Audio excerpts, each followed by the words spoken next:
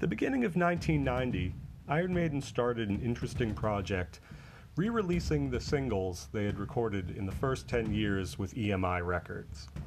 The project, called The First 10 Years, saw them put out 2 singles a week for a 10-week schedule, but only in the UK.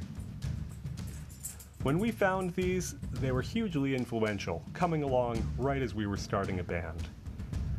And I was always disappointed that they never updated the series. So now, 30 years later, and in the 40th anniversary of their first single and their first album, I'm going to do my best to update it, all in honor of my late friend, Basher.